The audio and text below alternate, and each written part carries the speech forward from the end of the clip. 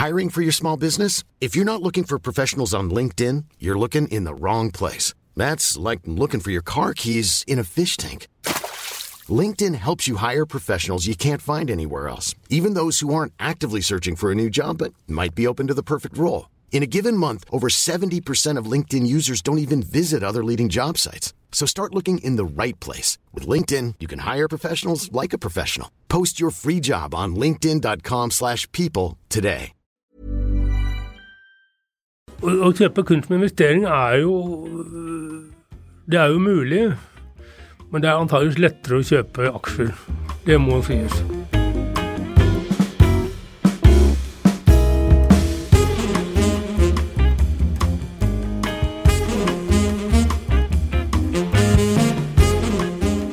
Hei og god fredag. Med meg I studio I dag har jeg Morten Sontag. Han jo kanskje en av de I Norge og verden som kan mest om Edvard Munch. Og Morten har jo jobbet med Munch hele livet nesten. Først på Munch-museet, også hos Blomqvist og hos Kåre Berntsen. Og nå I mange år så har Morten jobbet for Munch-samler Paul G. Gundersen. Så det jo Munch som tema I dag. Så velkommen, Morten. Tusen takk, Kari, og takk for at jeg fikk lov å komme. Veldig hyggelig å ha deg her. Men altså, Munch har jo vært den røde tråden, hvis man skal kalle det, I ditt yrkesaktive liv. Har det blitt sånn, eller var det på en måte en plan?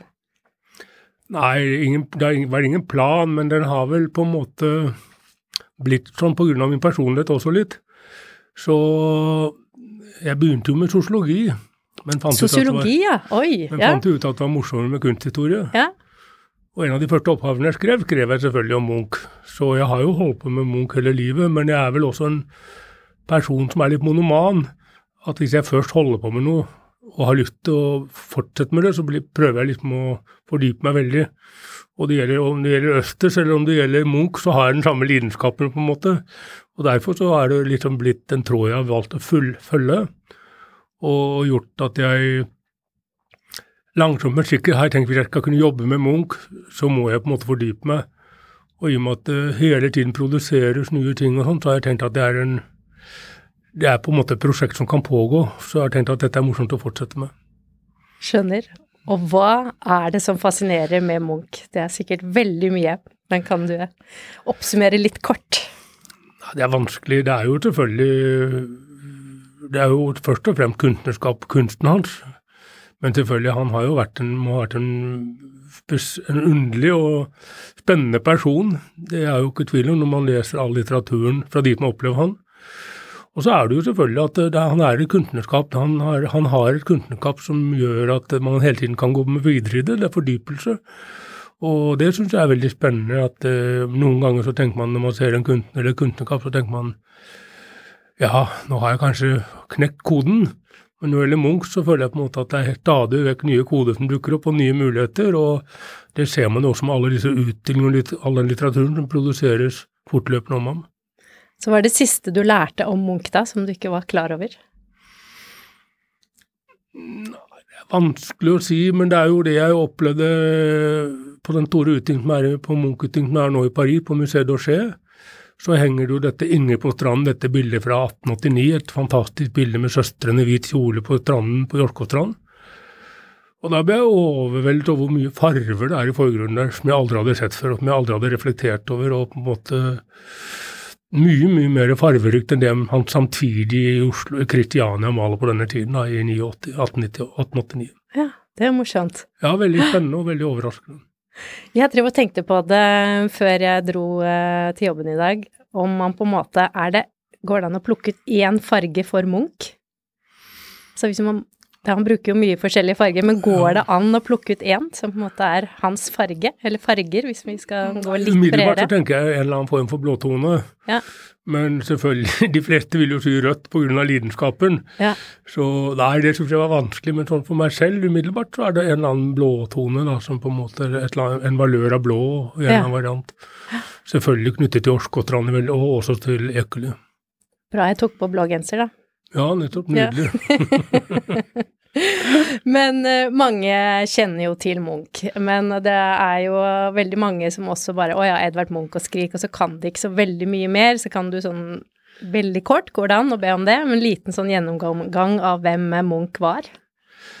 Ja, det vanskelig, men Munch jo selvfølgelig en skikkelse som blir født i en brytningstid i norsk historie, og jo nesten samtidig med Ibsen og Grieg. Han kanskje litt yngre. Og Hamsun selvfølgelig, og med på denne store oppvåkningen som ser i Norge med norsk gullalder i malerkunsten også. Men samtidig så Munch også en person som går utover det nasjonale på en helt annen måte, og han blir jo en verdenskunstner ganske tidlig. Og så hun en kunstner som også aktuell langt inn i 1900-århundre, med helt fram til de store utstillingene på slutten av 20-tallet og til og med på 30-tallet han en viktig kunstner man blir regnet med, og så han jo aktuell i en lang periode, det jo spennende med ham. Men han selvfølgelig i forskjellige faser og forskjellige arenaer, men han jo veldig viktig som kunstner. Ja. Og det vel også noe av grunnen til dette, for eksempel at også i dag det jo veldig mange kunstnere som forholder seg til Munch. Ja.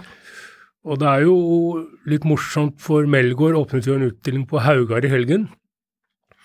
Og der et av bildene som der, det da et hvitt lerret, og teksten på bildet alle uferdige bilder kan bli et Munch-bilde. Det sant? Ja, og da tenker jeg jo litt til Melgaard, som så ekspressiv og har på en måte en skal vi si, helt moderne uttrykk. Da også han veldig knyttet til Munch, og som han sier at alle bilder kan bli et Munch-bilde, skriver han jo. Ja. Og det synes jeg var morsomt på en måte. Veldig festlig. Ja. Men du kjenner jo nesten Munch litt da, siden du har fordypet deg så i ham. Så hva tror du Munch hadde sagt hvis han hadde sett Melgaard-bildet? Det vanskelig å si. Munch var jo Munch må ha vært en spesiell person, og Munch nok en person som det var kanskje ikke så lett å bli kjent med. Det tror jeg har tenkt mye på, fordi at du merker at de han forholder seg til jo folk han forholder seg til stort sett gjennom hele livet, om det da søsteren og tanten, eller om det Ravensberg eller Sigurd Høst. Så det jo ikke sånn at det kommer hele tiden nye personer inn i livet hans, og mange av de han får omgås med, holder han på ganske stor avstand. Så jeg vet ikke hvor lett det var å bli kjent med Munch, men selvfølgelig boken til Rolf Stenersen gir jo en veldig romantisert presentasjon av Munch, men kanskje boken til Eli Greve gir en mer riktig presentasjon av han som kunstner på en måte, så det jo litt forskjellige. For han hadde vel også sine fiender? Absolutt, men jeg vet ikke om de andre syntes at de var fiendene hans, men han opplevde de som fiender, tror jeg. Ikke sant. Jeg tror ikke det var så mange som ville Munch vondt i den forstand. Nei. Han hevde selvfølgelig at skattemyndighetene og Christian Krogh og alle sammen ville han vondt, men jeg tror ikke det nødvendigvis riktig på den måten. Men det kan jo være mennesker som lever i dag, som også synes at skattemyndighetene vil dem noe vondt, og at de etter dem, eller hva tror du? Det det du ikke tvil om, det har vi jo sett flere eksempler på, men Munch valgte i hvert fall ikke å flytte ut av Norge. Ikke sant. Det godt, men han var mye i utlandet. Ja. Men den perioden som kanskje får mest oppmerksomhet vel livsfrisen fra 1890-tallet, i hvert fall mange av de dyre verkene laget i den perioden, og de mest kjente. Ja, og 90-tallet jo ofte regnet som den viktigste perioden, du kan si perioden fra sånn 91-92 og frem til kanskje 1905 eller der omkring da. Og det har jo selvfølgelig en sammenheng med å ta alle de store motivene oppstår, dette som man kaller livsfrisen, kjærlighet, angst og død. Så der jo kyss, Madonna, fortvilelse, skrik, livets stans, alle disse motivene jo knyttet til denne livsfrisen.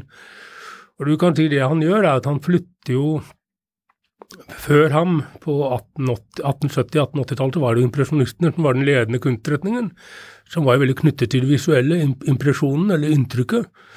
Men da Munch kommer over dette ekspressive og blir en forløper for ekspresjonistene, og samtidig som han parallelt med symbolistene. Så han på en måte i sin samtid, men han peker også fremover mot det som kommer utover da.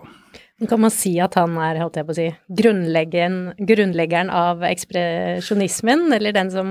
Ja, det en ganske vanlig påstand å hevde, og de tyske ekspresjonistene var jo veldig, veldig opptatt av Munch, og inviterte han jo mange ganger inn til forskjellige utstillinger, selv om han ikke deltok.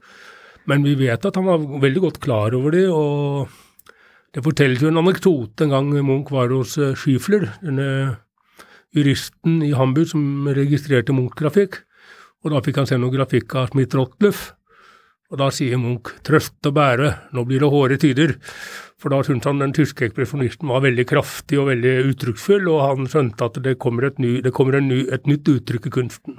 Ok, sa han det? Det gøy da. Og det morsomt. Det morsomt. Han vises vel nå på Munch-museet sammen, altså disse brukkemalerne?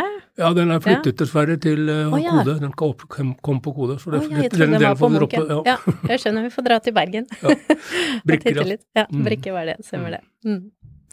Men du jo på besøk hos Hegnar Media, og vi kan jo ikke ha gjester her uten å snakke om priser. Nei. Så hva koster Munchs kunst? Altså, det jo stort spenn.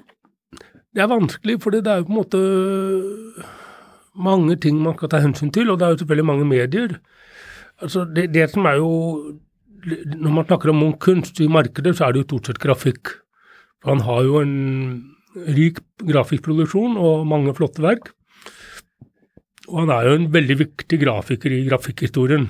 Han blir jo regnet med en av de 5 store, sammen med Dürer og Rembrandt, og Goya og Warhol på en måte. Det liksom de 5 store man ofte trekker frem. Så det jo grafikken i veldig stor grad når man snakker om priser. Og der det jo slik at det en del grafikk som har vært bilag i bøker og sånne ting. De jo ikke så kostbare. De koster kanskje fra 5-6 tusen kroner opp til 30-40 tusen.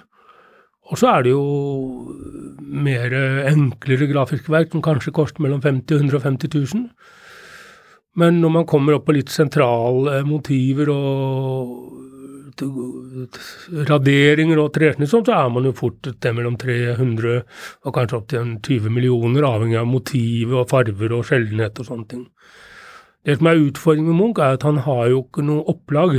Nei. Så vi vet aldri, vi kan aldri med sikkerhet si hvor mange det av hvert eksemplar. Det jo selvfølgelig avgjørende på prisen. Men vi sier jo ofte at hvor mye har Munch-museet, altså det gir en indikasjon på hvor mye som produsert. Og vi vet jo at mange av trykkene produsert i veldig få opplag. Det vet vi jo, for det kjenner vi jo fra trykker og notater og brev og sånne ting. Ja, og hva legger du i få da? Nei, det nok kanskje under 30 i mange tilfeller. Ja. Men noen selvfølgelig produsert i kjempeopplag også, men det en god del trykk som produsert i mindre opplag. Ja. Så det jo en avgjørende ting med priser, og så det selvfølgelig dette at papirarbeider jo veldig utsatt for lys og skader og vann og sånne typer ting, så tilstand også helt avgjørende for pris. Så for eksempel et eksemplar av Kyss, raderingen, kan godt koste 300 000 hvis det skadet og klistret opp på et nytt ark, mens et nydelig eksemplar av Kyss i raderingen kan koste 1,3 millioner hvis det fra et tidlig trykk fra 1894 med den riktige påskriften og alt sammen.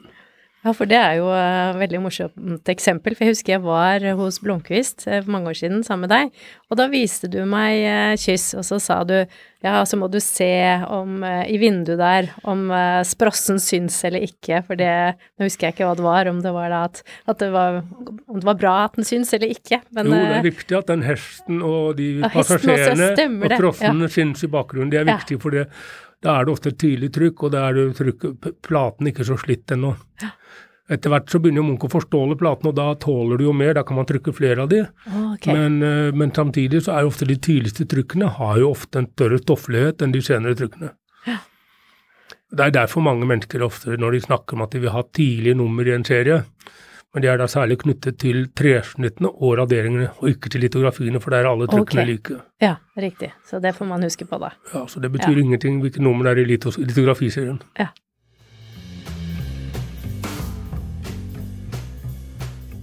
I dag har vi besøk av kunsthandler Morten Sonntag. Men altså, man må jo kunne veldig, veldig mye om Munch for å klare å oppdage alt dette her. Så det mange som prøver å lure hverandre i dette markedet? Ja, det jo litt rart, fordi at når folk kjøper en bil, så bruker man jo ofte kanskje 2-3 dager, man kjøper masse bilblader, og man går på NAF, og undersøker om man går i tabeller, og undersøker alt mulig, og åpner i hvert fall panseret på bilen før man kjøper bilen, og kanskje bilen da koster i realiteten bare 400 000 kroner. Men allikevel når folk kan kjøpe et trykk til 400 000 kroner, så går de inn, og så sier de vil ha det, og så tar de med seg ut. Og det synes jeg er uforståelig at ikke de da, som jeg sier, åpner panser og ser hva som hvordan trykket papiret ser ut. Og jeg synes jo at enhver som formidler eller selger Munch-grafikk bør opplyse om de skadene når kundene eller interessenten spør om dette. Og det tror jeg de fleste selgere innforstått med. Ja. Men selvfølgelig, hvis ikke det kommer noen spørsmål, så det jo vanskelig, og det det kanskje ikke alle som så flinke til å opplyse om tingene. Nei. Men det gjelder jo ikke bare Munch da, at man bare kjøper noe. Altså det jo generelt, du jobber jo med salg av andre kunstnere også. Ja. Men altså, hvorfor folk så slappe, hvis man kan kalle det, med å sjekke tilstand og alt mulig rart når de handler kunst? Kunst jo noe personlig, og det jo en egen smak, og folk mener på en måte at de har like god dømmekraft med andre, men det jo noen tekniske premisser bak der, tenker jeg. Ja. Og det jo de tekniske premissene man må på en måte undersøke. Om man liker eller ikke liker, det kan ikke jeg bestemme, men jeg kan I hvert fall si om det dårlig eller god stand. Ja. Så det kan jeg ofte bistå med. Ja. Men det jo mange, det finnes jo ikke så mye av en del Munch-kunst, og så det jo en del samlere som jo veldig spesifikke på at de vil ha det og det. Altså, hva gjør de da? Ringer de deg og så bare, Morten, jeg må ha det, skaff det. Men altså, hvordan gjør du det hvis du klarer det? Nei, det forekommer, og jeg har jo en ønskeliste, det må jeg innrømme, med forskjellige kjøpere I forskjellige steder I verden som ønsker seg forskjellige motiver. Og noen ganger så har man jo kjennskap til en eier eller en samler eller noen som kan eventuelt tenke seg avhende. Og da prøver man jo å opprette kontakt og få det til. Andre ganger så det at man venter til den rette verket dutter opp på en aksjon, eller man I forskjellige samlinger møter mennesker da. Så det jo en del som har levert en ønskeliste, ja. Det det jo. Ja. Vi hadde jo den forrige gjesten som var her. Han var jo kunstner og samler og alt mulig rart. Morten Viskum, han hadde jo kjøpt et lite Munch-portrett, et maleri av deg. Ja, det stemmer. Visegutten. Ja. Og det jo interessant, det jo hyggelig. Nå vet ikke jeg hva Morten sa I den podcasten, men det jo et eksempel på at Morten hadde da en konkret interesse for tidlig oljemaler av Munch, og da kunne jeg hjelpe ham med å finne et verk på den måten da. Og som jeg spurte han, ofte så det jo når folk vil ha noe konkret, så har de ofte en større havesyke, for å bruke det uttrykket, og da det jo ofte lettere å få til noe, for man inntil på det. Men hvis man sier kanskje jeg skal kjøpe det, da blir det vanskelig, men når de sier at jeg vil gjerne ha det, det jo alltid en morsommere utgangspunkt da. Det skjønner jeg. Ja. Men hvordan det, og vi trenger ikke å bruke Morten som eksempel da, men hvis det for eksempel, det kommer en kunde og sier bare, jeg har så lyst på det kyssmotivet, og så vet du om en samler som har det, ringer du da den samleren og spør litt, eller om du interessert I å selge, eller altså, hvordan... Det varierer jo, for noen eiere har gitt uttrykk for at hvis jeg får den riktige prisen, så kan jeg tenke meg å selge. Ok, ja, riktig. Så man har jo en slags åpen dialog hele veien. Ja. Men akkurat tresnittet har jeg dessverre flere som ønsker enn som vil selge for øyeblikket.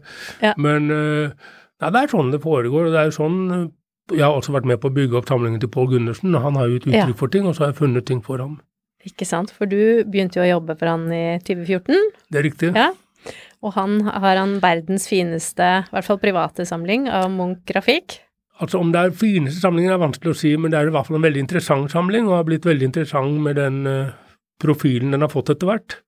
Og det jo et samarbeid mellom Paul og meg, da, hvor Paul har på en måte gitt uttrykk for Paul veldig verksorientert. Han ikke så opptatt av historiene rundt motivene, men hvis han liker motivene, ikke motivene. Så han har en veldig sånn verkstilknytning, og ikke de biografiske som mange andre ofte har da. Så det har vært en veldig spennende reise med Paul å finne de tingene som knyttet til verkene da. Hva det morsomste du har funnet for Paul da? Nei, det jo...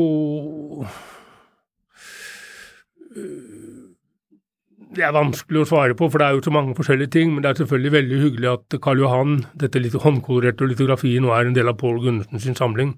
Det fantastisk, og det jo et legendarisk trykk I Munch-sammenheng, og at det nå kommet I hans samling veldig gøy, for det viser jo veldig styrken til Gundersen-samlingen på de håndkolorerte verkene. Og da har jo Gundersen sagt det til Aftenposten, blant annet at det bildet hang jo hos en samler I New York, og at han samleren I New York ville jo egentlig ikke selge til Gundersen. Men hva skjedde? Var det noen flasker god vin? Nei, det var nok en blanding av at denne samleren i New York, som ikke er noen hemmelighet, det er Nelson Blitz, som er en legende, og som du har intervjuet trener tidligere i Kapital. Stemmer det. Han er jo blitt en venn av meg etter hvert. Ja. Og han ringte en dag og sa at nå ønsker jeg på en måte å avhende dette bildet. Og så ble det en dialog da mellom Paul og Nelson om dette. Så det var veldig spennende og veldig fantastisk at det endte her til slutt, da, for det er jo det er et klenodium i Munch-grafikkverden. Ja. Virkelig, det er det. Og det hang jo på Vestlia nå i vinter. Ja. Henger det der fremdeles? Eller nei, det gjør det ikke. Nei, da, jeg vil jo si, du spurte meg litt før vi begynte med podcasten om hva er din råeste opplevelse med Munch? Og det må jeg innrømme var nå i mars, når vi hang opp alle disse 58 bildene til Gundersen, og de kom i dette fellesrommet, og man så hvordan de bildene hørte sammen på en måte som en samling, og den er blitt en unik presentasjon av Munch som kunstner da. Så det synes jeg var veldig, det er kanskje den største opplevelsen av med Munch, men selvfølgelig fordi at det er en prosess som har pågått i 25 år liksom. Ja. Så det var veldig gøy. Veldig og da lanserte jo du også en bok som du har skrevet om denne samlingen, som du har med her, så kanskje du kan holde den litt opp for kamera. Det er en Munch-bok som Magne Bruthaug og jeg har skrevet om Paul Gundersen sin samling. Ikke sant? Ja. Og der er vel det nettopp det Karl Johan-motivet på forsiden? Ja, på forsiden har vi bildet av Karl Johan, da, som er et litografi trykket hos Clos i Paris i 1897, og så håndkolorert av Munch etterpå da. Og det er jo da det eneste eksemplaret som finnes, fordi Munch-museet har heller ikke trykket, så det er det eneste trykket som finnes av den versjonen. Og så har du også en veldig spennende proveniens, det er eierhistorikk, som da også styrker det interessante da. Ja, hvem er det som eide? Det var jo noe Nei, det er jo blant annet Nelson Blitz, der som har vært legende, og så er det Kåre Berntsen, som var jo en av de viktigste Munch-handlerne fra 50-årene og fremover til en god periode, kanskje helt frem til 2000. Og før det så var det jo antageligvis, før det så var det Munch i Bergen, denne store entreprenøren og ingeniøren i Bergen som eide det. Og før det så var det antageligvis Edvard Munchs venn Christian Gjerløf. Okay. Så vi har da proveniensen og eierhistorikken helt tilbake til Munch. Helt tilbake, det er gøy da. Som det tyder på. Ja. Og det er veldig spennende da, og det er ikke så ofte man kan med grafikk, for grafikk er jo en av mange, så ofte var det vanskelig å si med sikkerhet hvilket eksemplar som har vært hos hvem. Ikke sant. Yes. Så det er veldig gøy. Så gøy. Ja. Men Gundersen har jo sagt nå at han er ferdig med å samle. Ja, det vet jeg ikke om jeg tror på. Ok, greit. Det er nok avhengig av hva som dukker opp, og hva ja, det vet jeg ikke. Det tror jeg ikke helt på. Ok, du har ikke mistet jobben da i hvert fall. Nei, og du på ingen måte. driver uansett med litt forskjellige ting som er litt spøkefullt sagt. Ja. Nei, for øyeblikket vises jo 8 av bildene på Musée d'Orsay. Ikke sant, i Paris. Ja, i Paris, og vi er den eneste private utlåneren. Oi, det er jo kjempefjerde. Og de andre utlånerne er jo da Kode i Bergen, Nasjonalmuseet og Munch-museet, og store tyske museer, så vi er jo godt selskap. Kjempegøy da. Ja, det skjønner jeg. Men Gundersen er jo en veldig stor samler av Munch, men altså, hvor mange Munch-samlere finnes det? Det er jo noen er offentlige, og noen er mer Ja, det er jo noen hemmelige. Som er mer kjent, og du kan si, i miljøet så er jo mange av de kjent med navn også, fordi de senere årene er det jo flere som har stilt ut samlingene sine. Men Gundersens samling er ikke den største i Norge på noen måte. Det finnes flere større samlinger i Norge. Men som vi snakket om i dag, kvaliteten på de verkene som er i Gundersen-samlingen er eksepsjonell. Ja. Men det er nok en god 2 håndfuller store samlere. Ja, for du har jo Olsen-familien, selvfølgelig da, selv om de har solgt unna en del, men de har jo mye malerier. Ja, og det er jo andre samlinger, og det er jo selvfølgelig samlinger i Tyskland, er det jo fremdeles samlinger, og det er samlinger i England, og det er samlinger i Amerika, men som i Amerika så ser man jo nå at de samlingene er jo ikke så, en del av de blir jo gått inn i offentlig eie, sånn som Epstein-samlingen blir jo nå til National Gallery i Washington. Og Blitz har jo nå solgt noen av verkene sine til oss blant annet, men også på auksjon. Og Strauss-samlingen går jo til Harvard. Og det er jo også parallelt med at da de store handlerne som var i New York, sånn som Alice Adams i Chicago, sånn er jo ikke mer. De jobber ikke mer, så du kan si at det Munch-markedet som var i Amerika på 60-, 70- og 80-tallet, det er jo kanskje litt borte nå da. Ja. Så nå er de mer tilbake i Europa. I Europa. Ja, det vil jeg si. Og er det noen av kjøperne som ikke er menn over 60? Så god oversikt har jeg ikke, men jeg tror nok de fleste av de, I hvert fall de av de jeg kjenner til, passer I gruppen menn over 60 år, ja. Jeg skjønner. Ja. Men du har også tatt med et Munch-arbeid her I studio, så det jeg veldig spent på hva Kanskje du kan holde det litt opp for kamera? Det kan jeg gjøre. Der det. Ja, og der står det Per Gynt, men ellers må du forklare resten. Ja, nei, dette da et teaterprogram som Munch lavet til en fremførelse av Ibsens Per Gynt I Paris I 1896, det vel, hvis ikke jeg husker feil, nå har jeg ikke papirene foran meg. Og jeg synes det morsomt å ta det med, for det viser jo at Munch var jo på en måte en del av den, som jeg snakket om, den norske kulturelle kapitalen på 1880-1890-tallet I Europa. Og det at da Munch sammen med blant annet antageligvis Taulov lavde scenekulissene til denne forestillingen, og så laver også Munch programmet. De lagde også kulissene? Ja, det har I hvert fall blitt hevdet. Det har ikke vært dokumentert, men det har vært hevdet. Ja.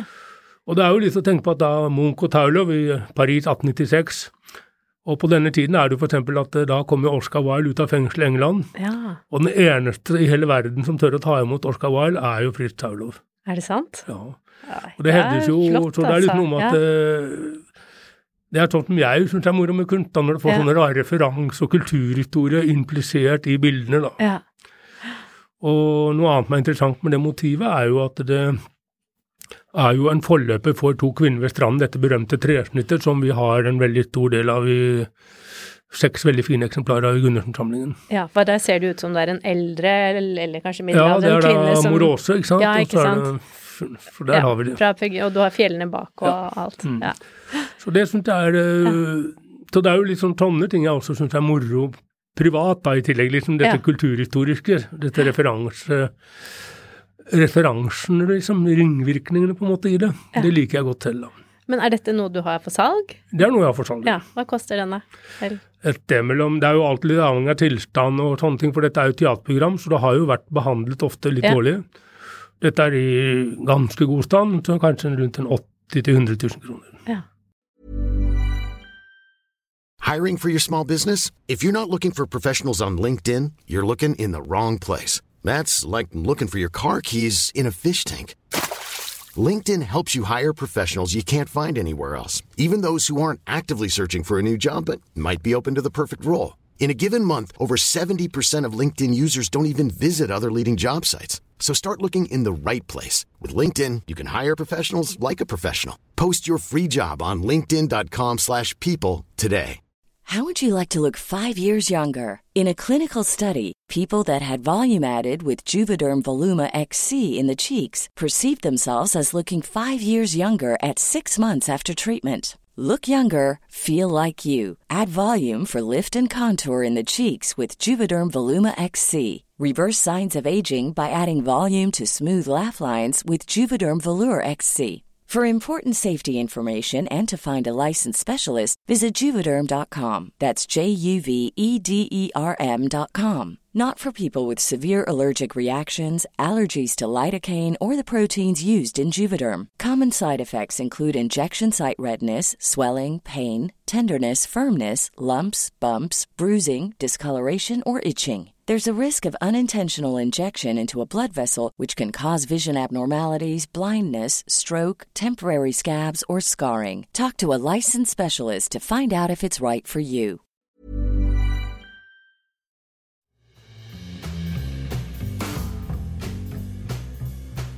Med oss I studio I dag har vi Munch-ekspert Morten Sonntag. Men du fortalte meg, jeg snakket med deg på telefon for noen dager siden, og da fortalte du om en psykolog, en kvinnelig psykolog, som ville ha et spesielt motiv. Ja, det morsomt, fordi at folk har jo, som vi snakket om med Melgaard og med Munch, så det jo veldig mange mennesker I Norge som har et forhold til Munch på en eller annen måte. Og da var det en kvinnelig psykolog som jobber da med menneskelige relasjoner, som da var veldig opptatt av dette bildet med dette møte I verdensrommet, dette tresnittet. Og det jo sånn morsomt, for da det jo et tresnitt som ikke så kjent, men veldig vakkert, både I farven og alt sammen, med disse to mennesker som treffer hverandre I verdensrommet. Og hun plutselig en dag så sa hun at det hadde hun så lyst på. Og så det veldig hyggelig da når man 3 år etterpå kan si, vet du hva, nå har jeg funnet det til deg. Så det var hun, så da var hun veldig fornøyd da. Ja, det skjønner jeg. Så det en del sånne relasjoner også. Ja. Så det mange som har en klar referanse til noen bilder. Det ser jeg veldig. Hvilke bilder har du særlig referanse til, eller særlig glad i da? Jeg veldig glad i selvportrettene.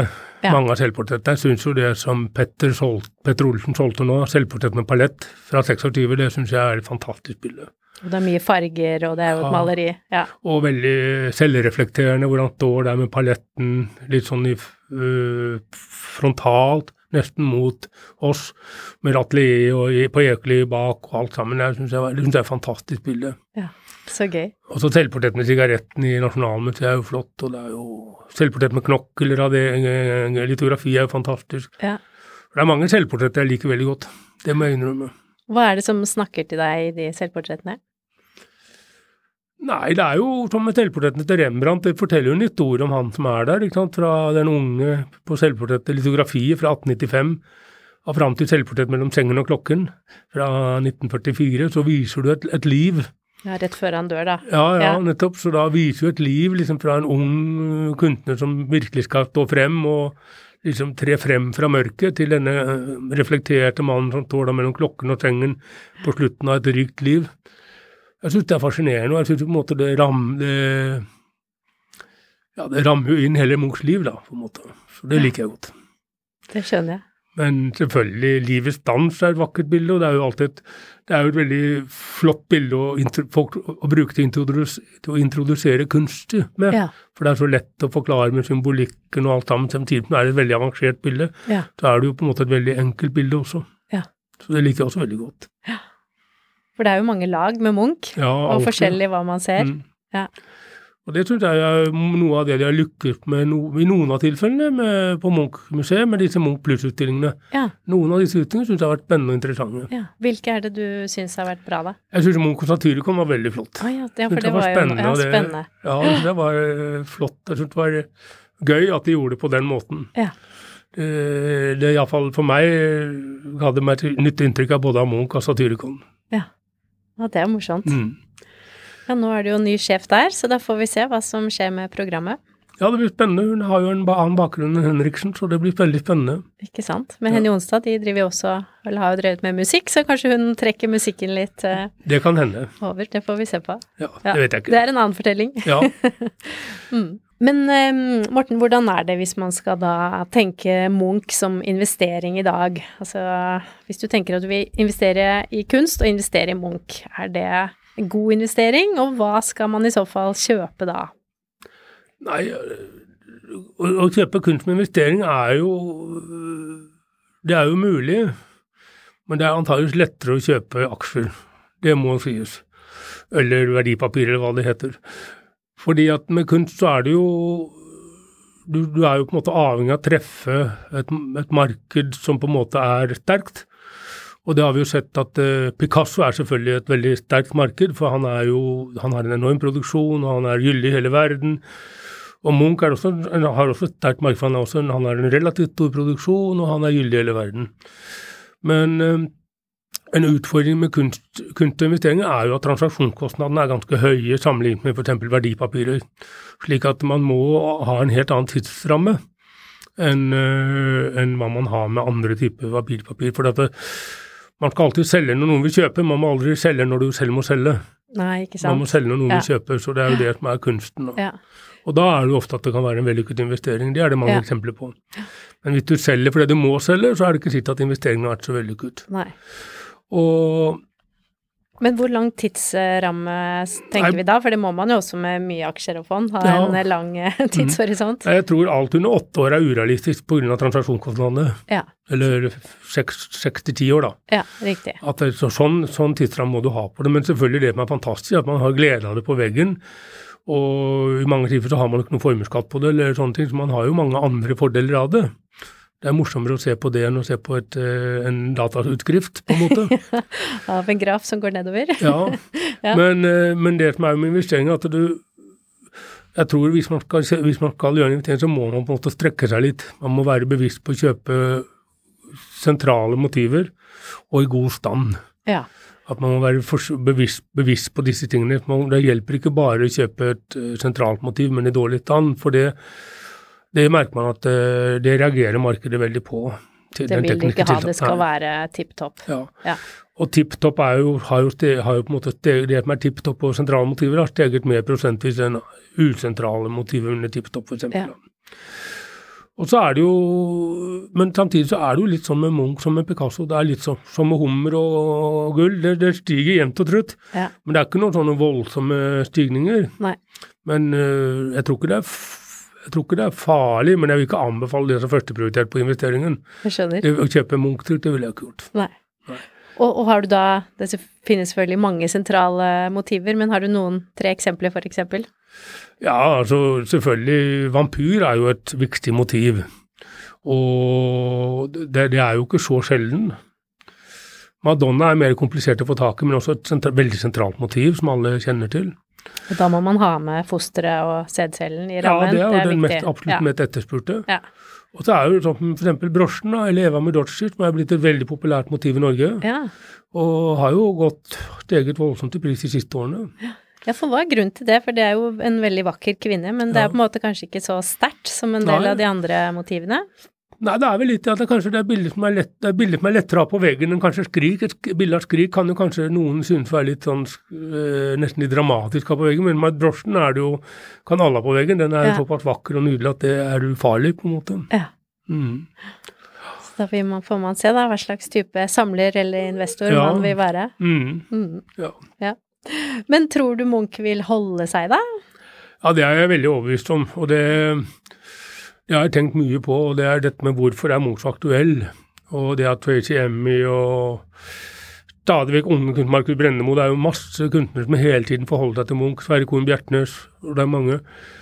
Og det jo det at han har jo en utrolig evne til å formidle noe personlig på en måte som alle forstår da.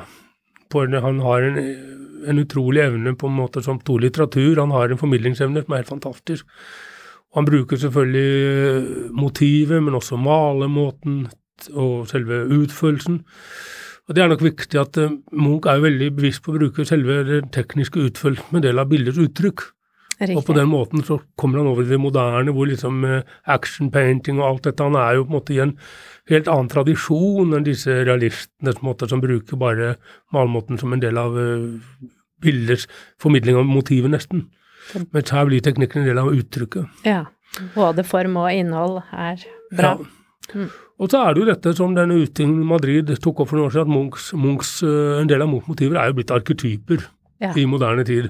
Ja. Selvfølgelig skrik med denne angst og fortvilelse og usikkerheten, men også de to ensomme jo blitt en arketyp, melankoli en arketyp, og det jo, han har på en måte definert et slags språk for mange følelser, som veldig, veldig mye bruk på alle måter. Ja. Det tror jeg veldig interessant, og det tror jeg kommer til å vedvare.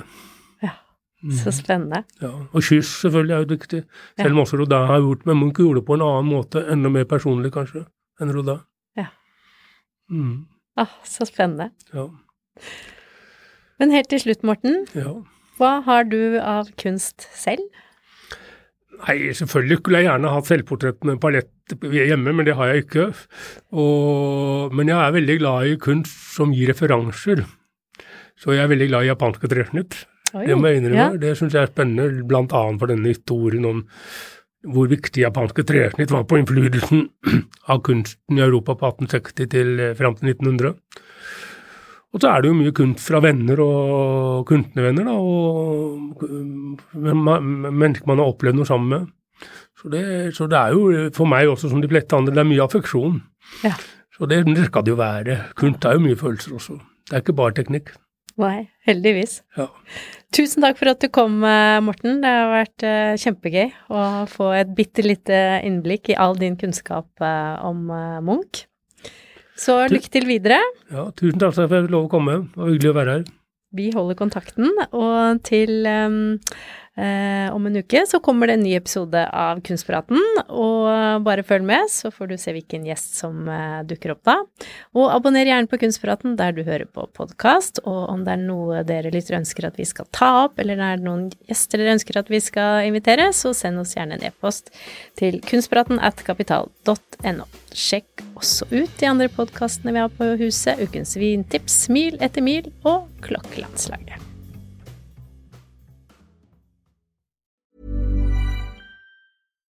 Here's a cool fact. A crocodile can't stick out its tongue. Another cool fact, you can get short-term health insurance for a month or just under a year in some states. United Healthcare short-term insurance plans are designed for people who are between jobs, coming off their parents' plan, or turning a side hustle into a full-time gig. Underwritten by Golden Rule Insurance Company, they offer flexible, budget-friendly coverage with access to a nationwide network of doctors and hospitals. Get more cool facts about United Healthcare short-term plans at uh1.com. Kunstpraten en podcast fra Finansavisen. Programledere Margrethe Hegnar og Kari Nestås. Produsent Lars Brenden Skram. Og ansvarlig redaktør Trygve Hegnar.